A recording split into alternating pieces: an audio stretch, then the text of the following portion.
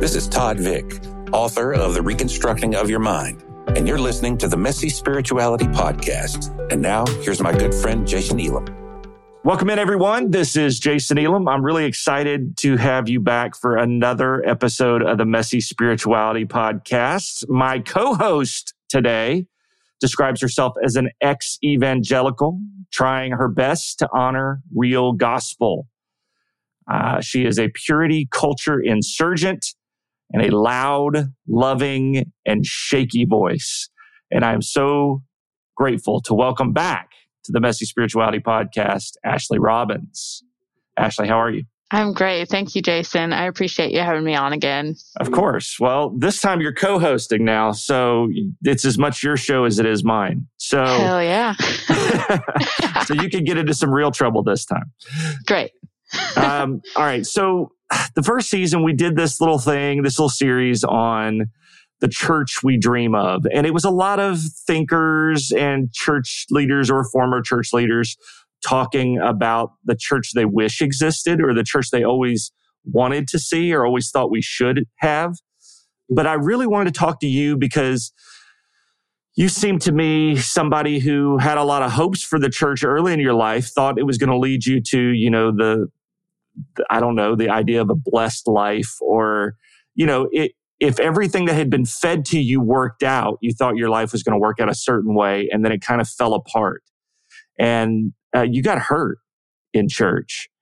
And there's so many folks that reach out to me that hear the podcast saying things like, well, I'm really sorry that some people have bad experiences, but it's not like that for me.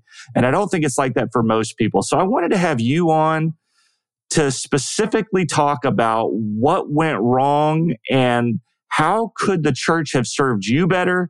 And what does the church you dream of today look like? So could we talk just in this very initial phase of the conversation?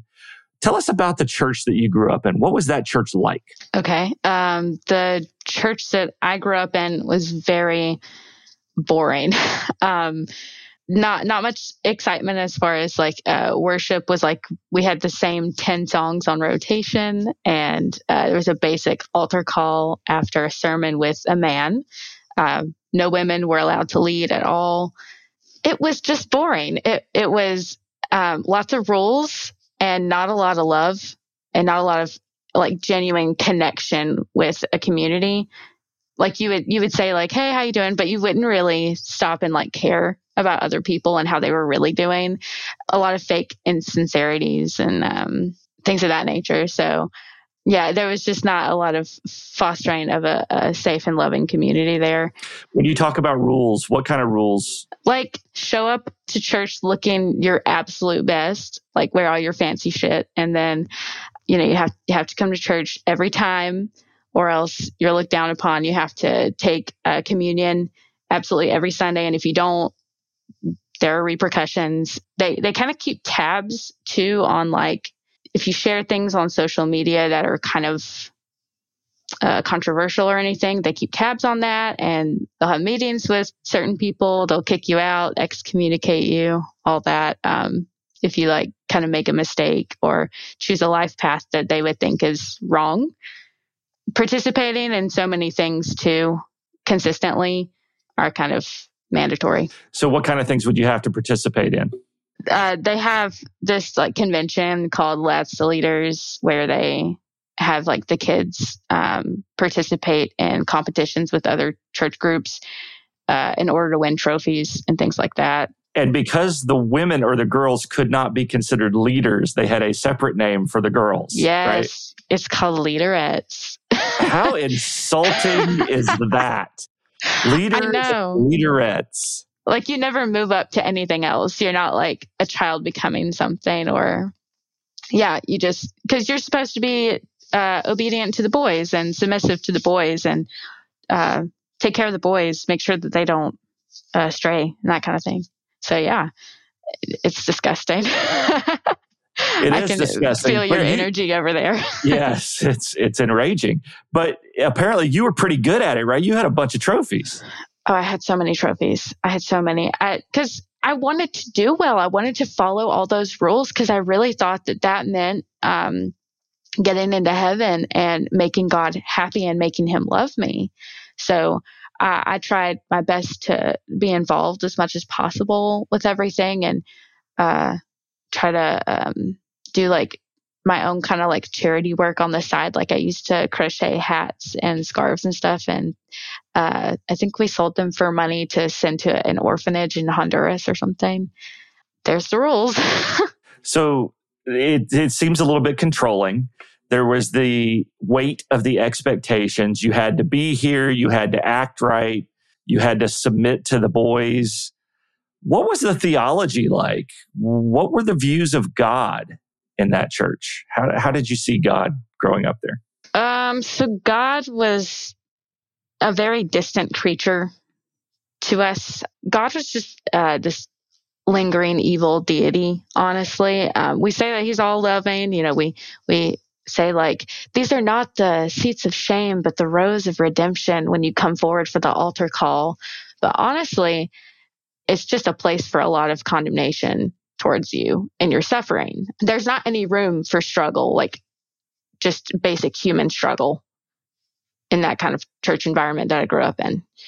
It's adhere to the rules or you fall short and it's all over. You're done. There's no coming back for you. There's no, unless you like completely transform, have a metamorphosis into this entirely new human with a new identity.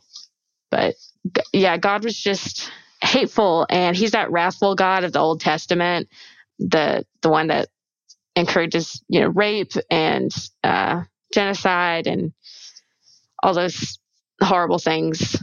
So kind of a God is love, but don't piss him off mentality?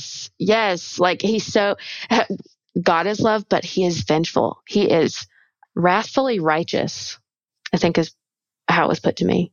It's so sad. And it was very there was a lot of cognitive dissonance for me as a kid trying to come to grips with that. It's like, okay, yeah, he loves me, but if I think about kissing a boy or something, then I'm going to get kicked out of heaven and he's going to hate me and he's going to label me as some whore and a horrible person, a horrible friend and daughter. And this all seems so obscure to me now because that's just, I can't believe that my parents let me believe such bullshit and encouraged me to take part in it. I know that they were probably just as misled as I was, but I don't understand that, how you can let your kids grow up in that kind of environment. So at what point did you just kind of come to the point where you just thought to yourself, I don't know if I can do this anymore? I mean, the point in which I decided to leave was I label myself the deconstructing divorcee a lot because I divorced my husband who was abusive and sexually assaulted me and abused me. And I didn't get to leave the church really on my own terms. I was kind of forced out because they didn't like when they found out that I got divorced for reasons that they didn't like. I didn't have enough proof for them that he was an ungodly man. So they were like, you need to just submit more. You need to have more faith, like a lot of biblical prescriptions that I just couldn't subscribe to that anymore because I was starting to actually unveil my worth as a person on my own outside of church. And I was like, I don't think that this is what Jesus died for, honestly. If this is what he died for, it was in vain. And I guess I'm going to hell, but I'm in good company, So how long did you live under the weight of that? How long were you married? I was married for about 2 years, so not very long. And how, if you don't want to discuss any of this, obviously that's completely fine. I'm assuming because you're here and because we're friends, you're okay with talking about it, but that's up to you. How long into that 2 years did the abuse start? Honestly, it was after the first month or two. We didn't really have a honeymoon phase or anything. I mean, we got married in a gas station. I'm not joking. I signed papers in a gas station with him. Wow. We didn't exchange vows. We didn't, nothing like that. So that sounds really horrible. It's embarrassing, but yeah, it began shortly after that because I was out of a job where we lived he was the breadwinner, and it was very like I needed to cater to him and all of his needs all the time, which I was happy with. I could be a housewife, and I did a pretty good job at that, I think. And I catered to him every whim. But at a certain point, I just stopped being enough for him. And there was just it began with just verbal abuse. And then we moved back to Alabama. We lived in Tennessee at the beginning of our relationship. So we moved back to Alabama, where I was able to go back to school and get a job. He lost his job, and I was the full-time breadwinner, took care of the house, went to school full-time. And I think he had just some like pent-up resentment towards me because I was the provider, and it started to turn into more like physical. No, he never beat me or anything. He would throw things around me and break things around me. And then I believe that he started to struggle a lot with a porn addiction. And that kind of like those types of fantasies started to roll over into our marriage. And I think that's when sexual abuse began. So, and I stayed that way for, I think, 8 or 9 months before he ended up leaving. Were you able to say anything to your family or anyone back at your church about needing help? I confided a lot in my family. My church didn't have any room at the table for me, honestly. My hurt was not really valid there because it was just like, this is what it means to be a wife. You do everything for them. You keep them on the right track. You try to help make them a better person, no matter what the cost, kind of thing. So I knew I wouldn't get any support from my church family necessarily. So I sought out help from my mother and mostly my mother's family. And the support there was a lot of the same kind of religious prescriptions. But at the same time, my mom was kind of like, I don't think this is good. I think you might need to cut off this relationship, at least temporarily, for your own sanity and safety. I never let them fully know all the abuse because I made a lot of excuses for him too. So I'm partially to blame for that. Not everyone was in the loop because I thought it was my fault. Yeah, well, I don't think that's your fault. Withholding information is not your fault either. You were trying the best you could to keep a relationship going because you knew the consequences of it failing, right? So 100%. It was just, honestly, after going through therapy, I think that it was a protection device that I had conjured up for myself because I was just trying to survive the situation.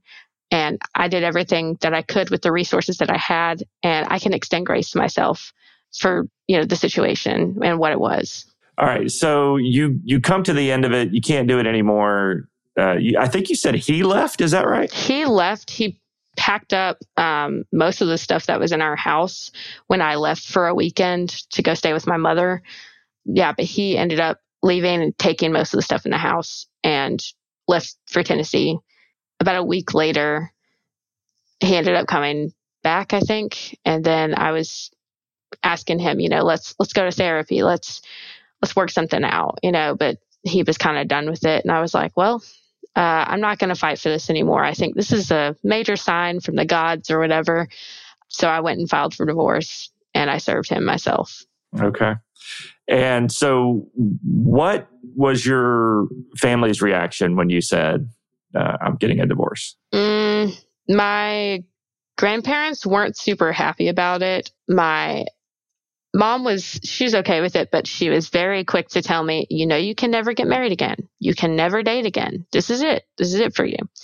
And that was the one thing that kind of, I was willing to accept it at the time because I was still wanting to please God. I was like, I understand I had a certain obligation as a wife and I didn't want to give up on this, but because I have, that means that I can't start over and I don't have enough evidence to say like that he cheated or something where it makes it justifiable to marry again, date again. And that was devastating for me because I had always really wanted to be a wife and a mom and just have my own family in a traditional way. kind of thing.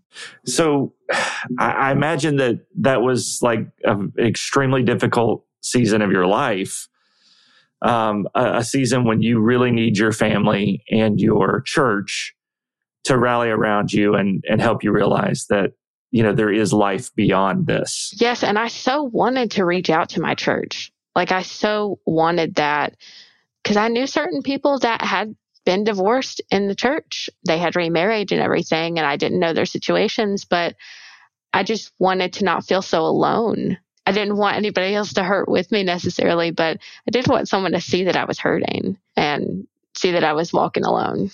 Yes. Sarah Bessie wrote years ago that there was not room in the church for her grief. Yes. I heard that on one of the podcasts when I first started listening to it. And that just hit home. So like it still resonates so powerfully within me that there is no room. I think of that table. God, what is that painting? It's the Last Supper painting. Yeah. And I think of that table and I think everyone is there but me. And that was always like my visual, like there's not really room here for me. So I'm just going to sit on the floor to the side.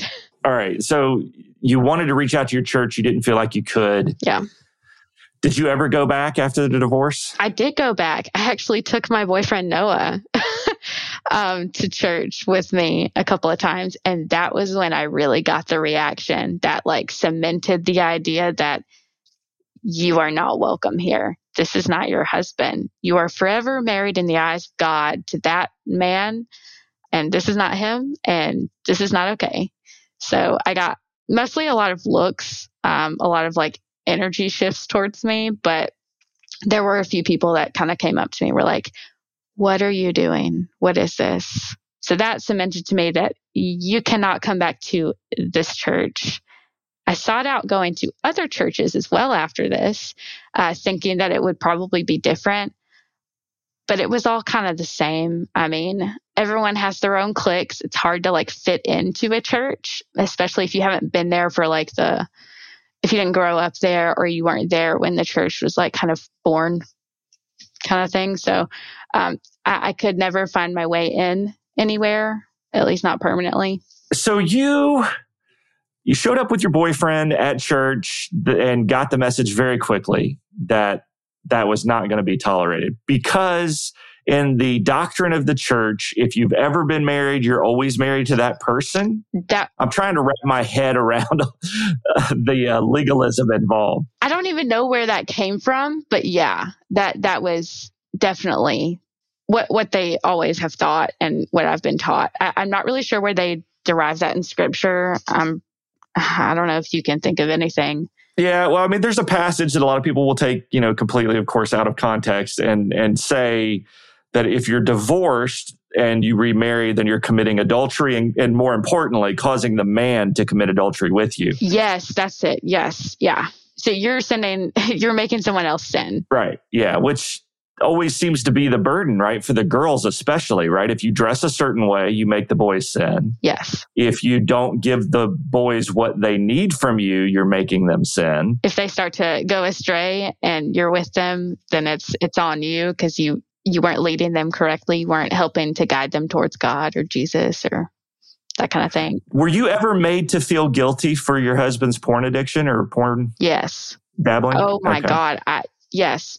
It was told to me that I was not catering to his every sexual desire, which was so not true. There were times that I just, would give in to him and I really didn't want to have sex. I didn't, you don't want to have sex with someone that's not nice to you. Typically that's just not really the case. And that's exactly how I felt. So I felt trapped by that because I didn't want him to lean on porn like that. But I also didn't know what more I could give him to satisfy that desire that he had. But, now I know that the porn addiction had nothing to do with me. It was a lot of things probably trapped in him that he was trying to reconcile, which I hope by now he has. God, I hope he has. So basically the idea in the church was, okay, we can still tolerate you. We can let you in the door as a divorced woman. Yes. We can let you in, but don't date. But don't you dare start dating anybody. No. Yes. Yeah.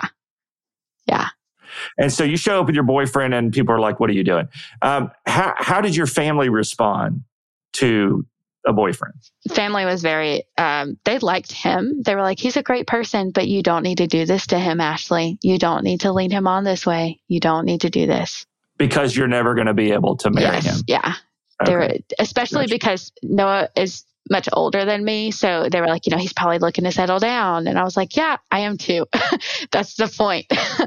But they were not on board with that at all for the most part. I want to turn this around on you though, Jason. Can I ask you something? Yes, you can. So you going through your own divorce, you're still serving in the church at the time that you got divorced. Is that right? Right up until right before the divorce, I had been. Yeah. Okay. What kind of happened after that? Well, for me, it was like one of those things where, I was in a Southern Baptist situation. I had been serving in some non-denominational churches, but still very much in the Southern Baptist stream. And the Southern Baptist stream is you do not come back from a divorce. You don't get divorced, and especially you don't get remarried and then come back to ministry. And if you do, it has to have been 20 years ago, and we'll sweep things under the rug that are not obvious or currently a factor in your life. But somebody with joint custody of their daughter doesn't get called to be a Southern Baptist pastor. See, and so you had a whole other stream involved with that with your kids too. So right. That's really difficult to navigate. I just wondered how it was for you on the flip side, because you're a male and in the church serving. So didn't know if that was any different for you. I think it is in some degree, because I had been in a couple of non-denominational churches. I mean, the reality is, Brandy and I got married. That's my current wife. You know that, but every listener may not, because you know Brandy. But we almost immediately planted a church for people who got kicked to the curb by other churches for whatever reason. And I think it was easier for me as a man, because nobody questions a man who just says, God's called me to start a church. That's true. Now, there may be Baptists out there or people from my background who would say, oh, yes, but he has this in his history. But I wasn't there to reach them anyway. So I didn't care if they said that, that wasn't on my radar at all. Yeah, that wasn't your demographic for sure. It really wasn't. No, I didn't care. So I think it was easier for me. Plus, I was older when I went through my divorce, and I had a lot of family support. I was shocked by how many people said something to the effect of, we always knew what you were going through. Oh, wow. Wow.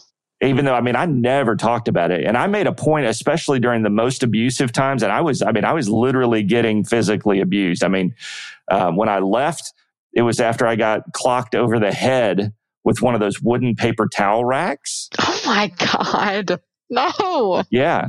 And so, when I got to that point, and I actually started to open up about what had happened once I left.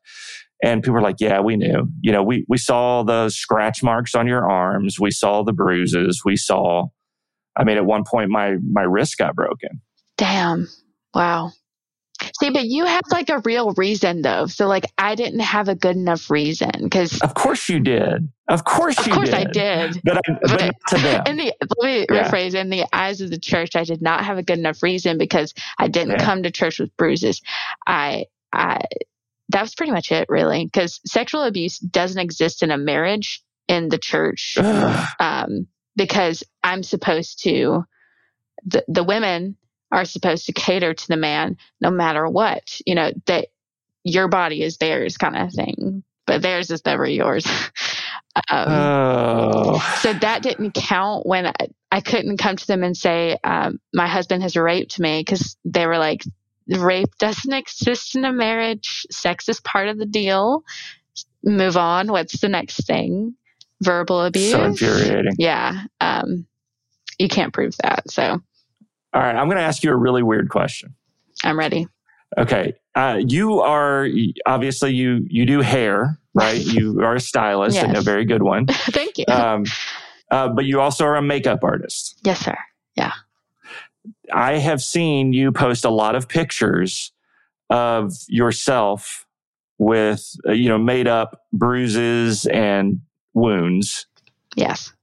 Do you think any of that is you trying to provide the evidence of the pain that you went through? I mean, are you trying to illustrate for people the damage that was done to you? Absolutely. There's actually a picture on here that I had done some bruising on my neck, specifically that kind of looked like hand marks.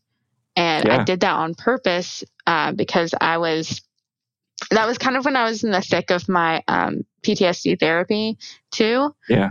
Having to recount specific traumatic experiences with my ex-husband. So at a certain point, I don't know if this is TMI, but at a certain point during the sexual abuse, I was choked so violently that I couldn't breathe, but it never left an actual bruising. I had redness, but no bruising necessarily. So there was no proof of it, And so through this, I was showing everywhere that he had touched me that hurt and, was harmed. So yeah, 100%. I try to, I guess, illustrate that type of pain in some of my makeup artistry. How did therapy help you?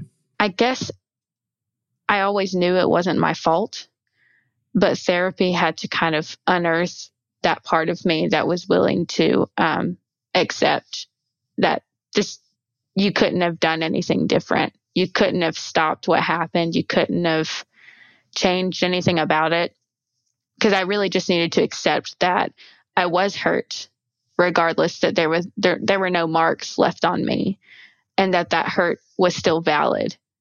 And it was enough for me to leave. And that I stayed around so long because I was just trying to keep myself alive.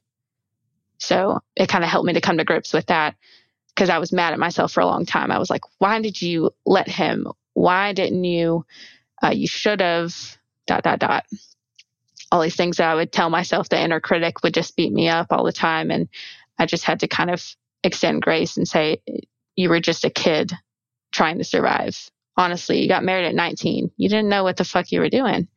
And it's okay. Who could? Yeah, really. Yeah. I mean, even now, my frontal lobe is not fully developed. I shouldn't be making big decisions. So you finally get the courage to advocate for yourself and say, I'm going to have the life that I want. How does your family respond to that? Like when you say, but I do want to have relationships after divorce. There is life after the divorce.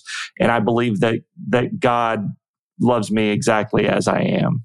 Well, my family is still not really on board with that.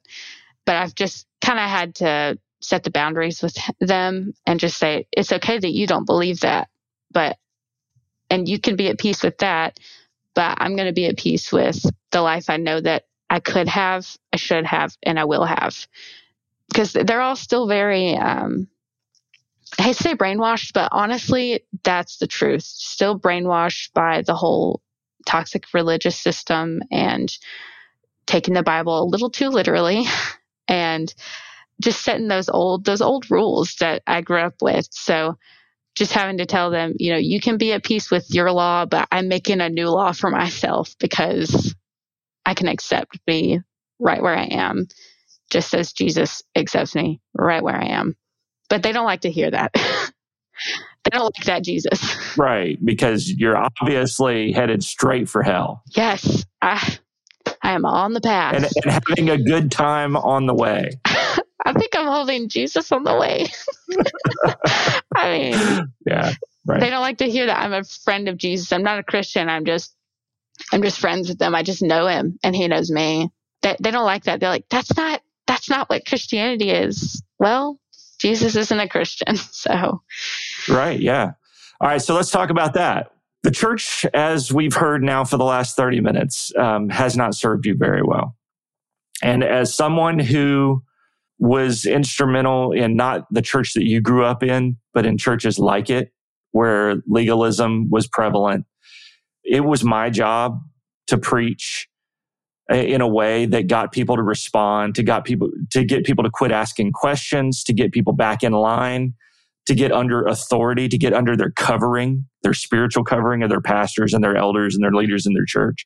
It was my job to do that for a while. I literally got paid by the federal government to go into public schools and tell kids not to have sex before they got married, or it would change the uniqueness about them, that they would lose something they could never get back. Mm-hmm. And so I want to say to you and to everyone else who is listening today from your shoes, I am so sorry for my part in feeding a machine that hurt you so badly.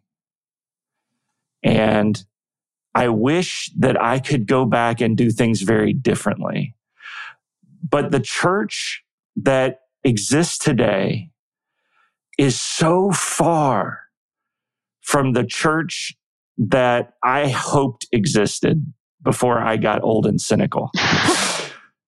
How do we get back to that, Ashley? From where we are now, how do you think we can? Is the church just a lost cause, or can a church exist that actually helps people? Well, first of all, Jason, I want to thank you for that. Not that I don't think that you owe anybody an apology necessarily. I think your life is a reflection of the apology. I definitely appreciate that.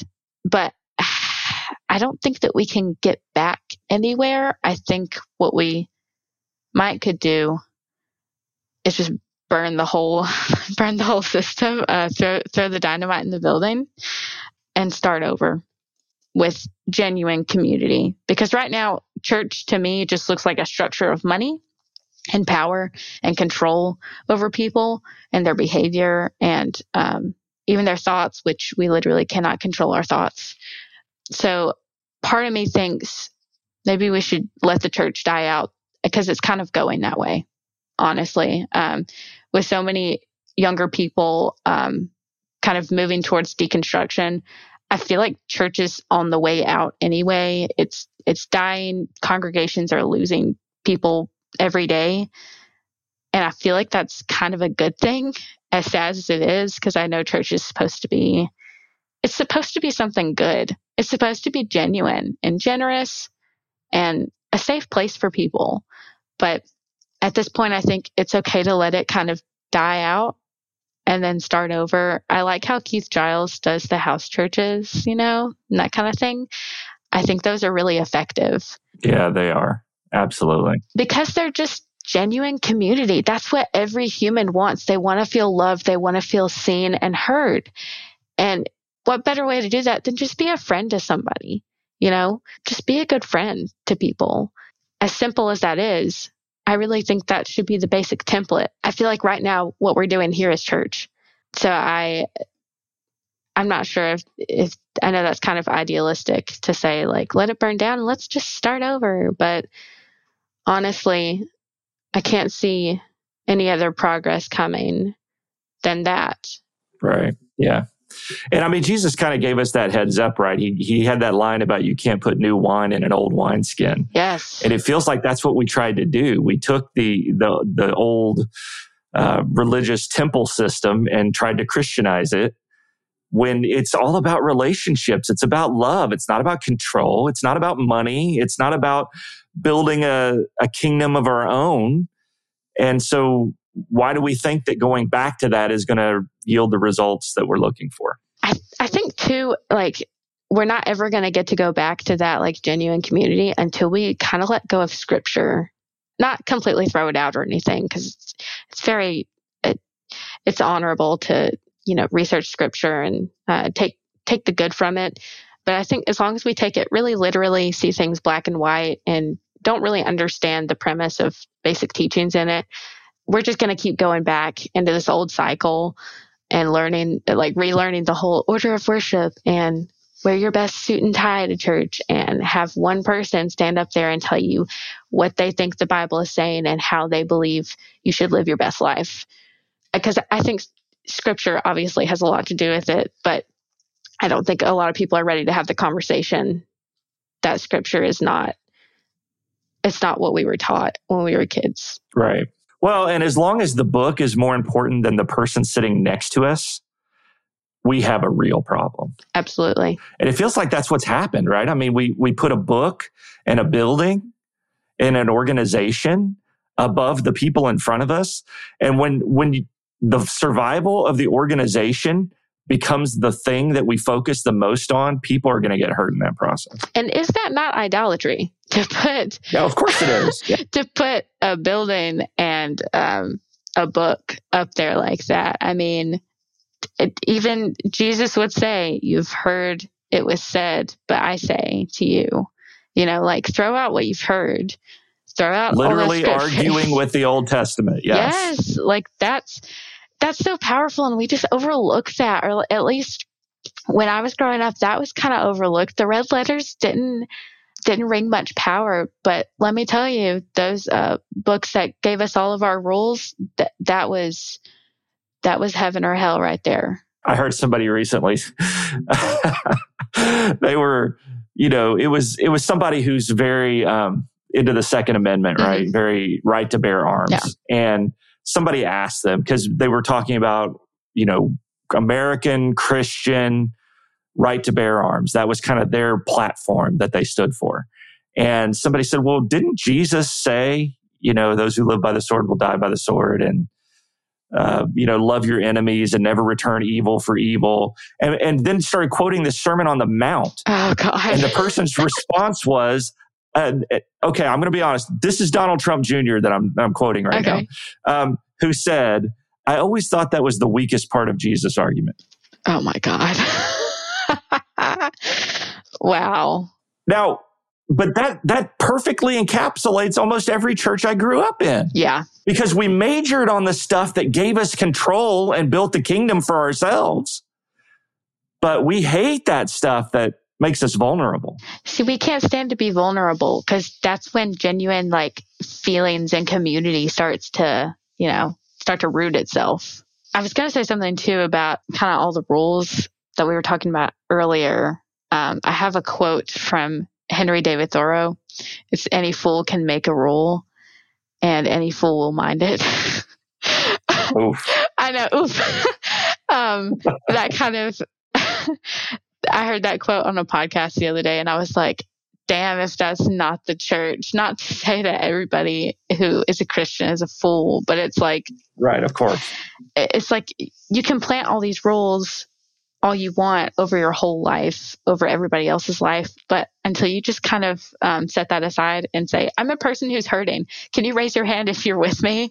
And see everybody else raising their hand. Like nothing is going to come from your rules. Yeah, nothing's going to come from the rules. You just need that sense of community and love and a safe place. I'm a broken record. No, it's all good. It's all bears repeating, right? Okay, so you said earlier that you thought Keith Giles, our buddy, was onto something with the house church model. He and a lot of other people who espouse the house church model. Mm-hmm. Are you a part of a house church yourself? I'm not. And I don't even know exactly how a house church, I've tried to think over it in my head. I'm like, how do they even work? Because do you not have a set order of worship? I'm still in the black and white of the church that I was in. I'm kind of afraid to go to a house church. I'm afraid of anything with the word church in it. Because I've been so traumatized, which is sad, because I think I'd really like to try to open myself up to that again. But how do you not accidentally go back to the whole specific order, song, prayer, sermon, one person kind of thing? And I liked how Keith talked about it on the podcast, where it just seemed to be kind of, I guess, an open discussion. Yeah. But I'm just afraid it would just lead back to other things too. Well, and I think that there is always the risk of that, right? Because so many of us are so steeped in that. And while we may have walked away from it, we've all walked away from it for different reasons.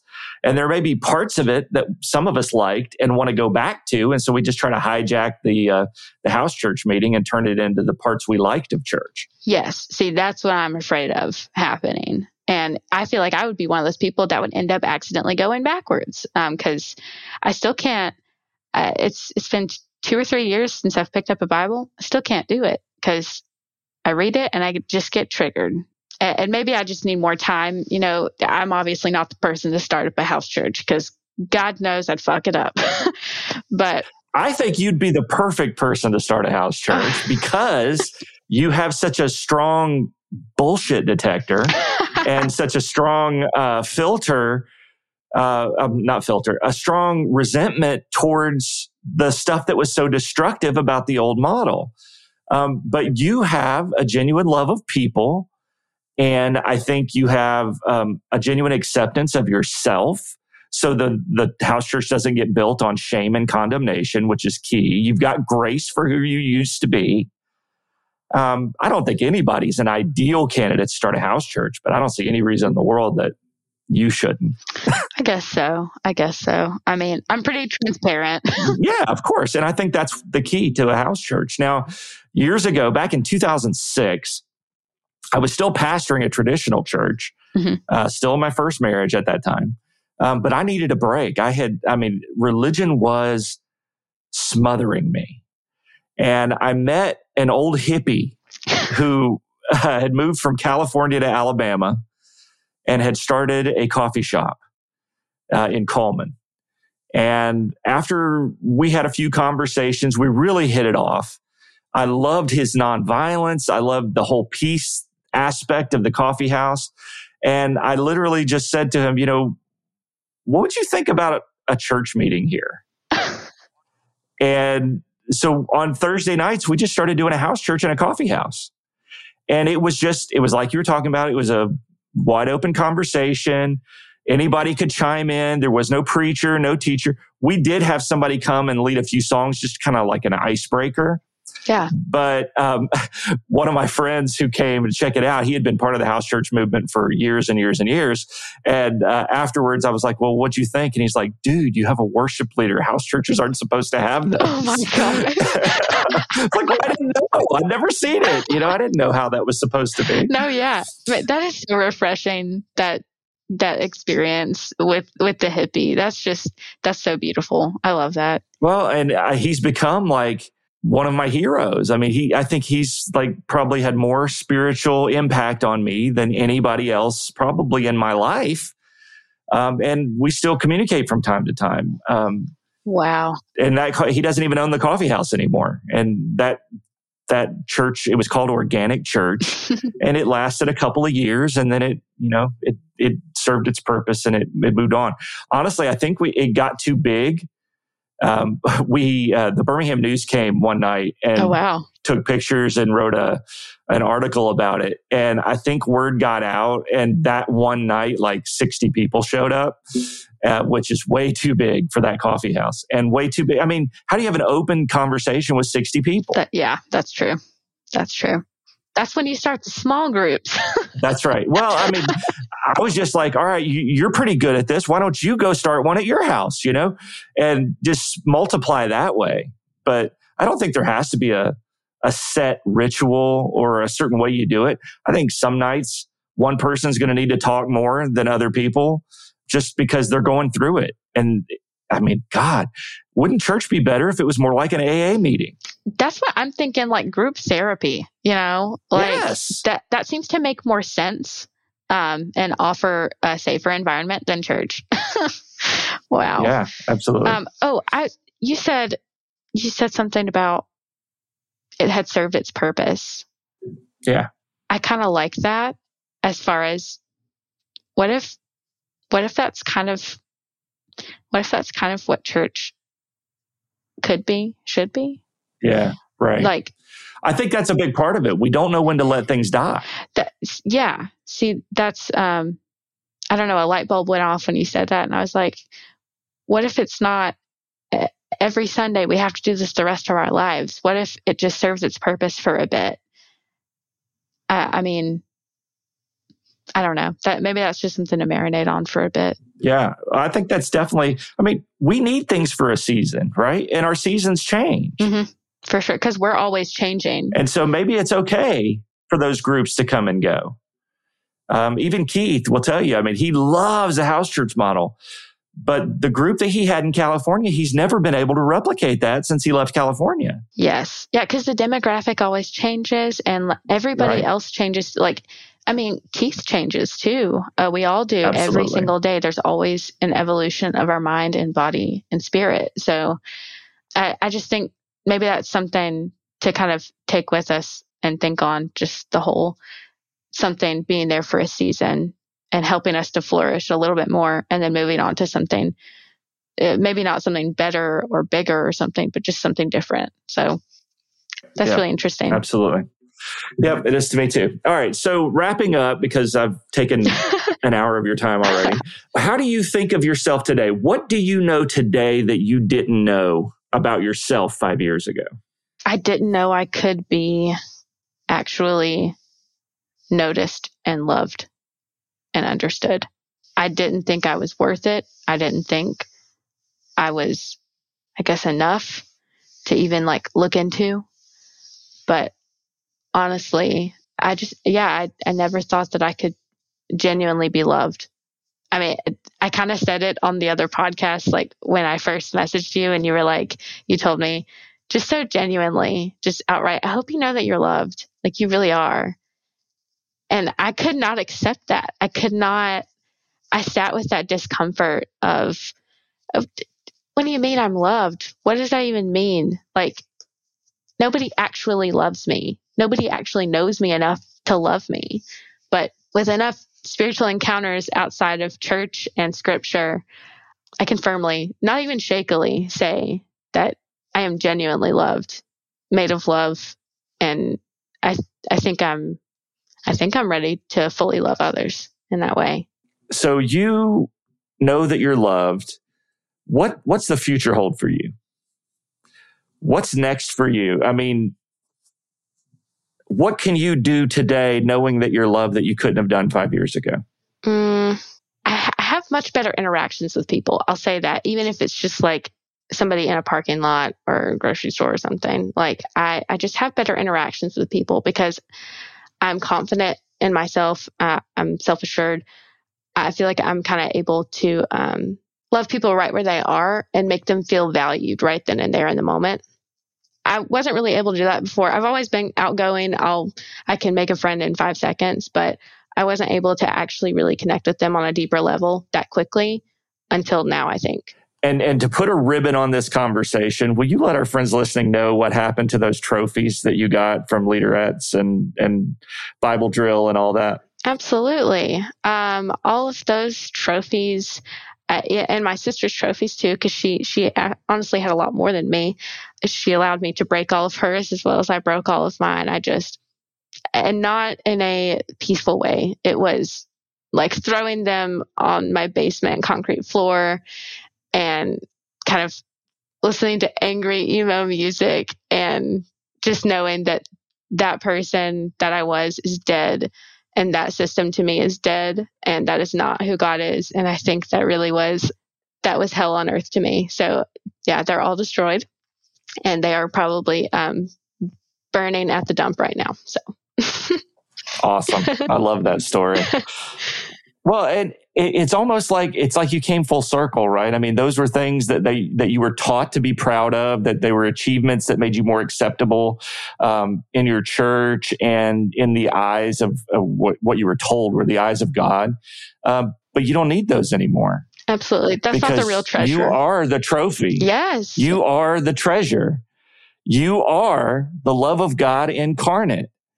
And so you don't need all that stuff anymore. And so I please don't think I'm being condescending. I promise you I am not. But I am so proud of you for the way that you take on, the way that you've taken on the abuse in your past, the pain, the bullshit, all of it. And you've done it with so much love and grace. And I know with a whole lot of righteous indignation, a lot of anger sometimes.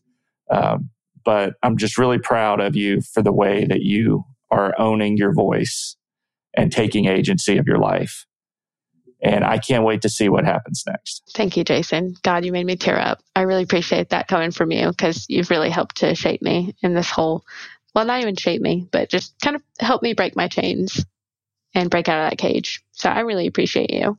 I think everybody needs somebody in their life that reminds them that they don't need anybody's permission to be who they are. Yes. And so if we get to do that for some people, then man, that's the good stuff right there. We have served our purpose. That's what life's all about. Yeah, absolutely. Yes.